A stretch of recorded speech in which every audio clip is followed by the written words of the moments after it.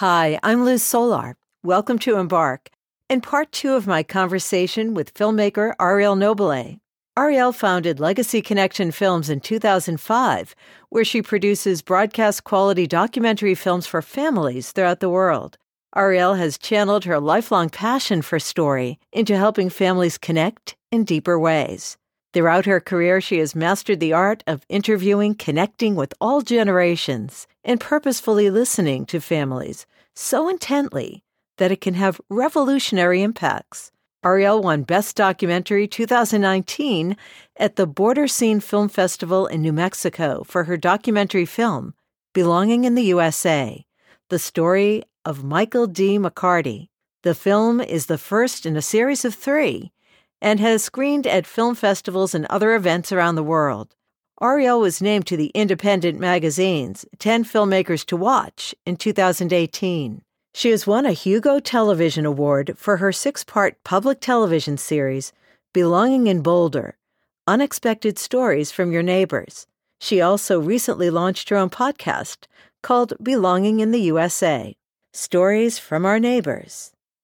In part 1 of our conversation on Embark, Arielle talked about her move to Argentina with her husband and daughter and what that has to do with her own sense of belonging. She also talked about the work she does documenting family through her Legacy Film Production Company and her career as writer, producer, and actor. We pick up the conversation this week with some thoughts about Arielle's move from in front of the camera to behind the camera, but first, some thoughts about revolutionary listening. When I think about what I talk about revolutionary listening a lot, what I really am talking about is that deep listening that good actors know how to do. And that's what we're trained to do as actors. We're trained to listen with our entire bodies, minds, spirit, soul, and to read and study character. And studying acting and theater and film and all those things, it's the study of being human.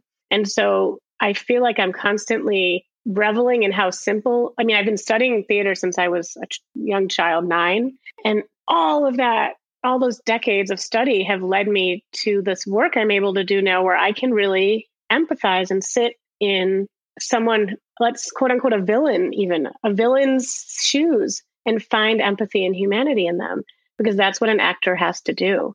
What was your impulse to get from being maybe in front of a camera or being on stage to actually being behind that camera and helping people tell their stories? I've never answered this way, but I'm going to say right now what's coming to me is a combination of realism and control issues. All right. Could you take a seat on that sofa and we'll talk more about this? I would say the realism part is just, I had met my husband when I was 23, and I was still doing the audition thing, and I was going to all these auditions, and I was wearing mini skirts and makeup and all these things I don't naturally do as me when I'm playing myself, the role of myself. And my husband, I remember he took me to some audition downtown in Chicago and was waiting for me outside. We were not married yet. And I came out and I remember the audition because it was like this horde of, I'm not exaggerating, maybe 15 men and me. And it was just, I feel like they were like literally in a circle around me. Now, I can't remember if that was a true thing that happened or a nightmare that I had, but it's, one and the same. And I came out of this thing and my husband's like, you don't seem really happy. Are you sure this is what you want to do? And oh my gosh, Liz, I was so angry that he was noticing this thing that I was not really happy with. It had been my lifelong dream, right? It was like, oh, what do you mean? I studied this. I wanted to do this. Of course I'm doing this. Of course this is my thing. I'm going to be a movie star. And then reality hits of sort of like, what I wanted to do, and I knew from a young age, was to make people feel alive with whatever I do, to make people feel their feelings, to make people feel seen and heard. And I personally got that so much from being in theater and watching movies. I'm a movie-holic. I used to watch, I had my favorite movies, a lot of romantic comedies, I confess. And I would just watch them over and over whenever I needed to feel better or needed to cry, or, it was like they were my companions in so many ways, these movies. And so it was sort of a natural transition to say, I'm going to step behind the camera and start telling these stories. Although if I'm being totally honest, I think my bigger plan ultimately always has been to write, direct, and star in my own movies, a la people whose names I can no longer promote because they've done disgusting things. But some of my, filmmaker idols from the past, comedians, that's kind of my big vision dream, which I plan to still do maybe in my 50s. Start now. Yeah, I mean, my writing is what I'm focusing on in my 40s, I would say. My writing and honing my, how do we make these dramas of our human existence funny? Because I feel like if we can laugh at ourselves, we've won. We're in our spirits. We are not living in the drama of our suffering, because we know we're going to suffer. It's part of growing and being human. But can we laugh at that as it's, not necessarily as it's happening, but like we said before, the day after, right? What was funny about this? What did I get from this that I can laugh at later? Well, sometimes laughter, even in the moment of tragedy, is not a bad thing. I'll share a quick story. My uncle had died several years ago, and half of my family is Irish, and they have that like dark black humor. It was a burial, and they're burying this uncle who's a dear uncle and my godfather. And I'm standing next to my aunt, who is like a matriarch, just a beautiful, stately woman. And I'm crying. And she pats me and she goes, there, honey, we can get you one of those holes too. And so which tells you a lot about my psychology, but we have to kind of find that in the moment. It didn't make it it broke some tension. It observed some reality. I kind of bless that because I think we need humor. And I'll give you one more little gem from a former yoga teacher, that humor is the through line to the divine. Oh my gosh. And I love that. I think about that all the time because we think of humor as something that's low. I think it's a really evolved thing to be a person with humor. It takes intelligence. It takes open-heartedness. And we have to have the ability to laugh at ourselves because we're hilarious. I think it's the highest gift that we have as humans. I think that being able to laugh and make other people laugh. I mean, I think the biggest privilege and honor in the world is to be able to be a comedian in a way and let people experience joy, because we don't do joy very well. We know how to do tragedy and suffering. Again, that's kind of our, that's how the world keeps rolling. But to make ourselves feel good and to make ourselves feel like we can sort of step aside of our self-importance for a few minutes and just look at it. That's what the great comedy does. So after I decided, I'm not going to do the acting thing so much, I went to Second City and studied directing there in Chicago. And so I, had an intensive year of studying all things comedy and directing there. And it was amazing. And then I kept teaching at Second City for years. So I have, taught it as well.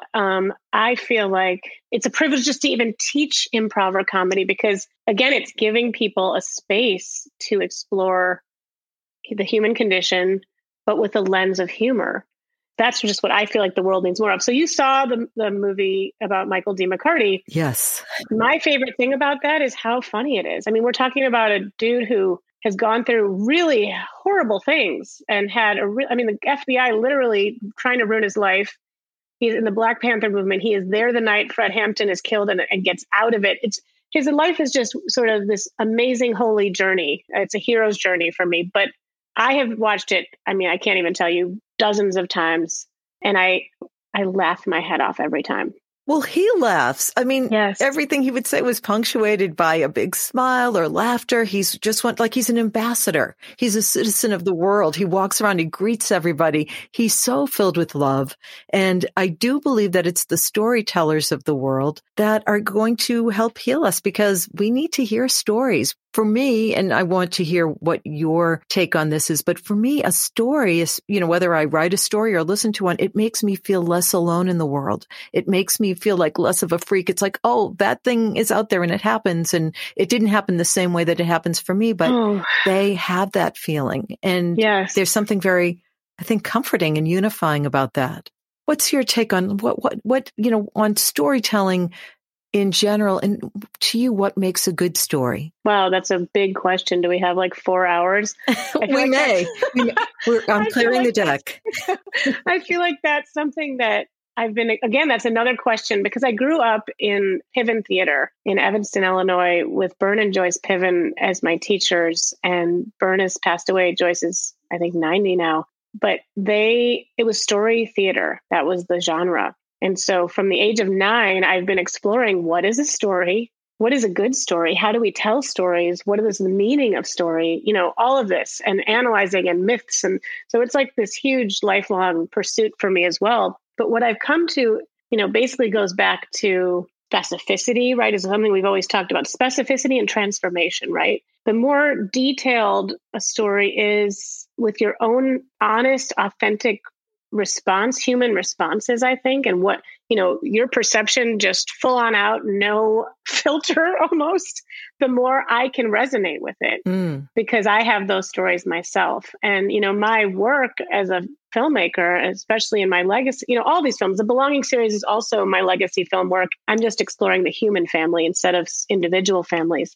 And in that work, it's like, I feel like if we can heal I've seen healing happen by people listening deeply to other people's stories. I've witnessed it. I've experienced it. And it's like a film or a theater or a book, like it gives you that space, a container to really sit and take something in. Like we are primed as audience members, actually, like we know how to do it for the most part. It's something you kind of start learning as a young kid in our society. So you can take in, even in these families I work with, you can take in your mother's story of her own journey through the world because it's in this container of this film.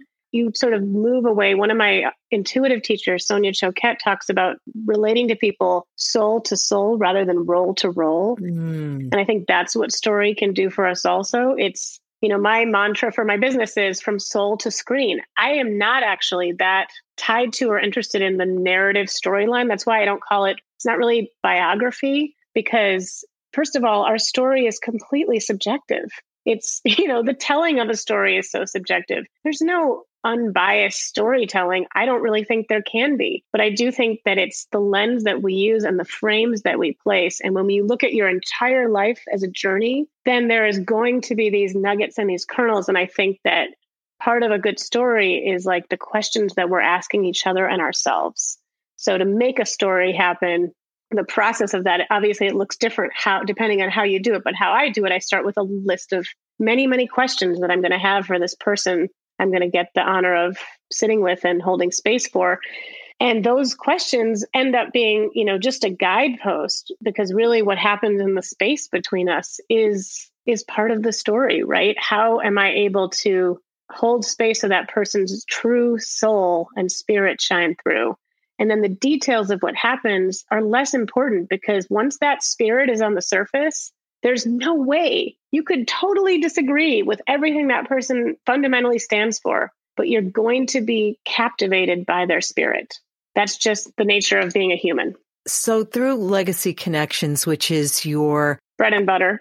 Okay, that too. But they're films about families. And I'm thinking that it might be the matriarch or patriarch or somebody older in the family. And before they leave this earth, their story needs to be told, that their relatives want to understand them better, have a feeling of knowing them better. Do you ask questions of people and get an answer that nobody has ever heard? I mean, has like a secret come out, something that they... Oh, yeah. Yeah, tell me a little bit about that. So, and I just want to say, so I would say, my business is evolving as always, and 16 years old in this month. I actually, I may be telling, part of what I'm doing may be telling the story of the matriarch or patriarch. I'm actually really focused on intergenerational dialogue and multi-generational storytelling. So I now only work with families who will allow me to interview and have access to at least 3 generations. So I talk to many generations. It's not just tell me the story of your one life. It's what is the story of this family? Who are you? What do you mean to yourself and to each other? And what is your vision for the future? Not just what is your history. Both of those things seem important to me. And so, but yes, I mean, it's more, I wouldn't say that it's like, well, I hear everything. People tell me everything and I don't put it all in because I always say this is not an expose and I'm here to bring more healing and generative dialogue than I don't want to throw anyone under the bus here in these films, but they're also not Pollyanna. Mm-hmm. But it's not like anything. If juicy things come up, let me put it this way. The details the broad strokes probably are known, right? Like, let's say we know so-and-so was an alcoholic, but the details and how that felt and what it meant and what happened because of that may have never been talked about. So I always say I am not a therapist. I am lucky to have a great therapist and have had many years of therapy, but I do think that it is therapeutic to tell your story, and it's therapeutic to be a space holder of those stories. So I've witnessed the joy and the sort of relief. It's like this letting go. I can tell this story. There was a woman whose mother had died. She's since passed away. Oh, I love this woman. Her mother had died when she was a very young girl, like I think 7, 8. She was in her 80s when I interviewed her. Her granddaughter hired me because early on in my business, one of my first clients, and I was going to drive from Chicago to another big city in another state to interview this couple. And he was a World War II vet. I was so excited. They just seemed great. Well, she kept putting it off and putting it off. She would not meet with me. I talked to her on the phone once. She was all nice, but I knew she had never talked about her mother's death with anyone. It was just one of those facts that was known in the family, but had never been sort of pushed more into. And when I finally got her to agree, which took several months, and I finally went and spent the weekend with them, it was basically first interview, we get to that story. And she just, I think it changed the rest of her life. She just melted and opened and just became this. She had been a very guarded, fearful person, at least with me, but maybe in general. And it just sort of melted something to be able to release that story and tell it and tell her perspective and how, scared she was. And I think it was like she came home from school and found her mom kind of thing, very traumatic. And to release that story and know, when people are telling me stories, they know it's not just from my ears. They know they're talking to all the other people. And they also know they're talking to the future. People who don't even exist. And so it's a sacred conversation that I'm hosting. It's the vulnerability that people get to see us, not as, that role, but as that fully formed human being, which as I get older, I appreciate. Yes. And I've lost both my parents in the last few years, but as they grew older and I could see them, because it doesn't matter how far you get in life, you still see parents, siblings, whatever in a certain light. And I was really able to say, they actually desired something, or they had an actual disappointment in life. Just being able to accept that made me forgive a lot of things that I was disgruntled about in my life, the things that I thought I got or didn't get. And it made it actually a really forgiving place. And it kind of all that remains is love, not to get all goopy about it, but. Oh, but that's beautiful. Thank you. I wanted to know, because most of us do not have a camera or a microphone and we are not natural writers.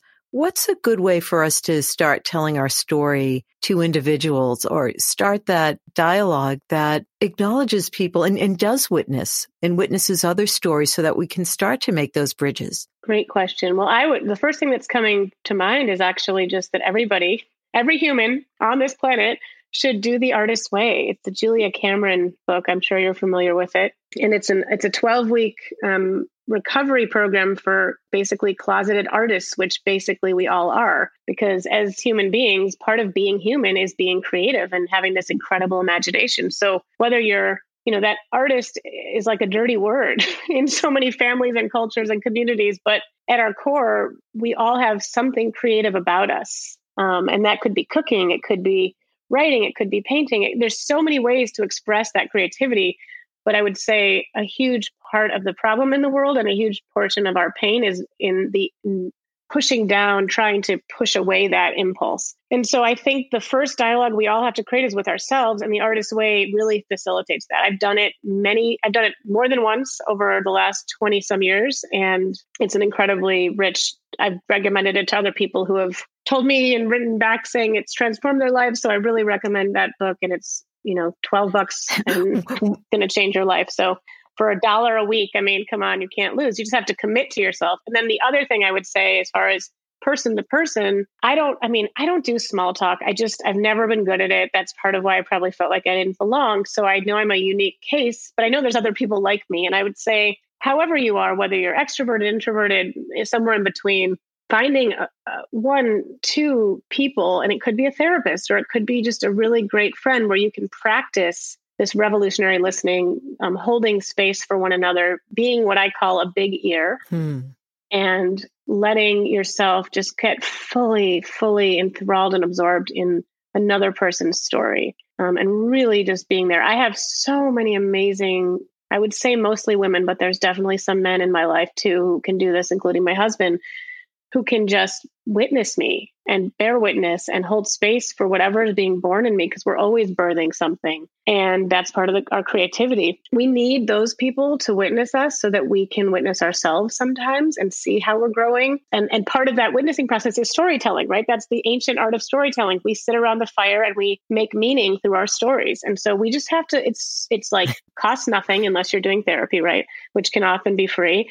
And it's just so natural. It's such a natural impulse. And I think if we were just allow ourselves, I mean, most of my life is spent either in just joy and play with my family, in deep, silent reflection, or in deep revelation worthy conversation. That's where I want to live. And music too. Music's got to be in there. And dance, but I could go on and on. But there's this place where we have to give our spirits the chance to come out. And I feel like story is a great, not just great, it's a necessary place for that to happen. Arielle, it's always an incredible conversation. Thank you so much. If people want to connect to you, how do they do that? Well, I have several websites, but I would say belongingintheusa.com. You can reach out there if you want to join our mailing list. I write very sporadic newsletters, which people say they love. And I also, then you can find out about screenings that we have, which we will have more on Zoom in the coming year. And I also just launched my own podcast, Belonging in the USA, the podcast, where you can get that at any podcast streaming place. And if your listeners, would like to follow it and do all those things, I would much appreciate. And, I also have my Legacy Connections Films website, where if anybody is interested in that aspect of my work, you can also directly reach out and even schedule time on my calendar from that website. So legacyconnectionsfilms.com. Excellent. So I almost buried the lead with your podcast. So all the best with the podcast, all the best with the move. It's a big one, and all the best with the stories. Keep them coming. Thank you. And I want to leave your listeners with one last thing, which is this thing that came to me, and maybe someone else, maybe I heard it on a podcast, who knows, but I walk around the world reminding myself that everyone I'm crossing paths with is probably most likely grieving and celebrating something at that very moment. And just reminding myself of that helps me to show up and make eye contact and smile and just witness them, even if it's a brief second, just to remember that we have this shared humanity. Thank you. Thank you for having me. Arielle Noble. Thanks, Liz. Check out Arielle's podcast, Belonging in the USA, and see more about her documentary work of the same name, as well as her work with Legacy Films. Check out her social media and website links in this episode's liner notes. If you enjoy what you hear, please tell a friend, share it on social media, and subscribe.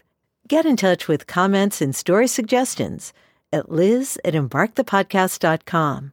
Next week, social worker and coach Ellie Lane shares insights not just on how we plan our next moves, but how to set boundaries to successfully achieve what's most important to us.